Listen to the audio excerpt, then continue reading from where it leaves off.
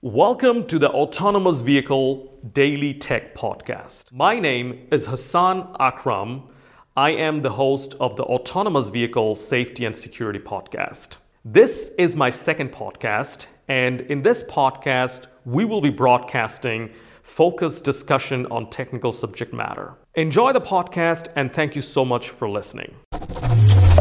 I think people dies 3 times. When their body is dying, that's the first biological death.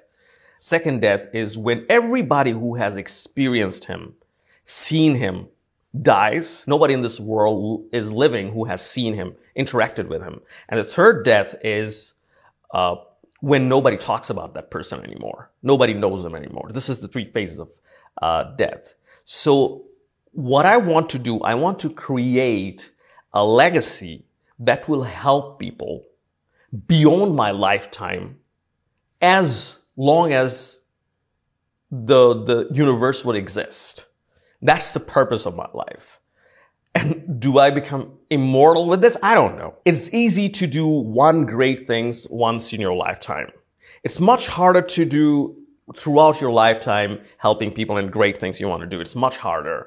What is even harder is helping people doing great things beyond your lifetime. And that's what make me feel content when I'm 87, if I see that my legacy of helping people will go beyond my lifetime.